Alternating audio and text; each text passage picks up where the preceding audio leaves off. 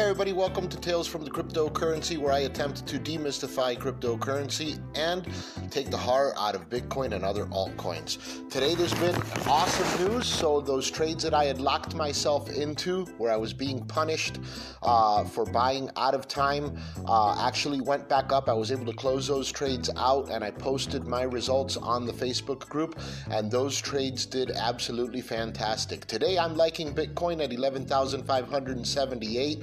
I'm liking Ether at 395.80. I'm liking XRP at 29.75, and I'm liking Litecoin at 58.79. So I'll be looking for trades at all of those. We're going to have to wait a little bit for the market to dip, right? So we want to buy on the dip, and I'm going to wait for the market to drop down where I can actually place those. So I'm going to place some limit orders. I'm going to spread my money out a little bit so that I can place positions and all of these to see if any of these hit, and when they hit, then we will be looking for gains going the other way.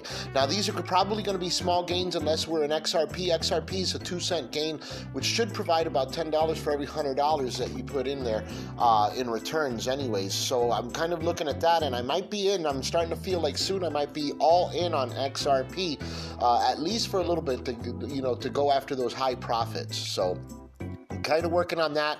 I'm hearing about Bitcoin retracting back towards 10,000, but not getting much lower than that.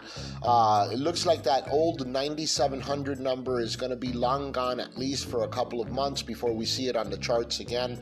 Right now, Bitcoin's going to steadily trade somewhere, between that 9,900 mark all the way up to 12,000. So that's what we're looking at right now. So there's plenty of room to make money in there if you place the right trades. Of course, as we've been saying, every time the Bitcoin goes up, altcoins seem to follow, and Ether has been smashing it right now, going up almost to 400. We've seen $399 Ether. It keeps testing that line of resistance up at 400, but soon we should be looking at a breakout there. And I'll tell you what, once Ether breaks 400, it's going to be crazy. And when you can start looking for Ether to break 400, once Bitcoin is trading steadily and has a new line of support at 11,500. That's when we're going to be looking at that, right?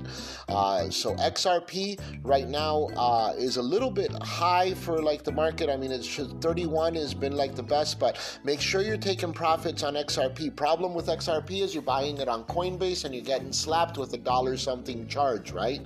Every time you make a transaction. So you're paying that buck on the way in and you're paying that buck on the way out, and it's actually a little bit more than just a buck. So until I find a better place to buy XRP and I'm still on Coinbase, then I'm looking to make trades where I'm going to make $10, $20 at a time. So you have to have capital behind that, and right now, since I'm building capital, I hate to have all my capital tied up in one trade unless I know for sure the direction that trade is going. And if I know that for sure the direction that the trade is going, then you only have to be in there, right? For 75 cents, you have to be in there for $1 before you can get out. As long as you have enough shares, then you will make returns of $8, $9 at a time, which is what we're doing right now. That's the level that we're in. So the first time I started trading, I was making trades and I was making, $1, $2 at a time to get my feet wet. Now I'm making about $8 a trade, and I'm making 3 trades a day, making about $24 to $30 a day in crypto. That's not bad, right? I mean, that's like a tank of gas. It helps out a little bit with groceries. So, and I don't have to put in a huge amount of effort, and it's actually kind of fun to do.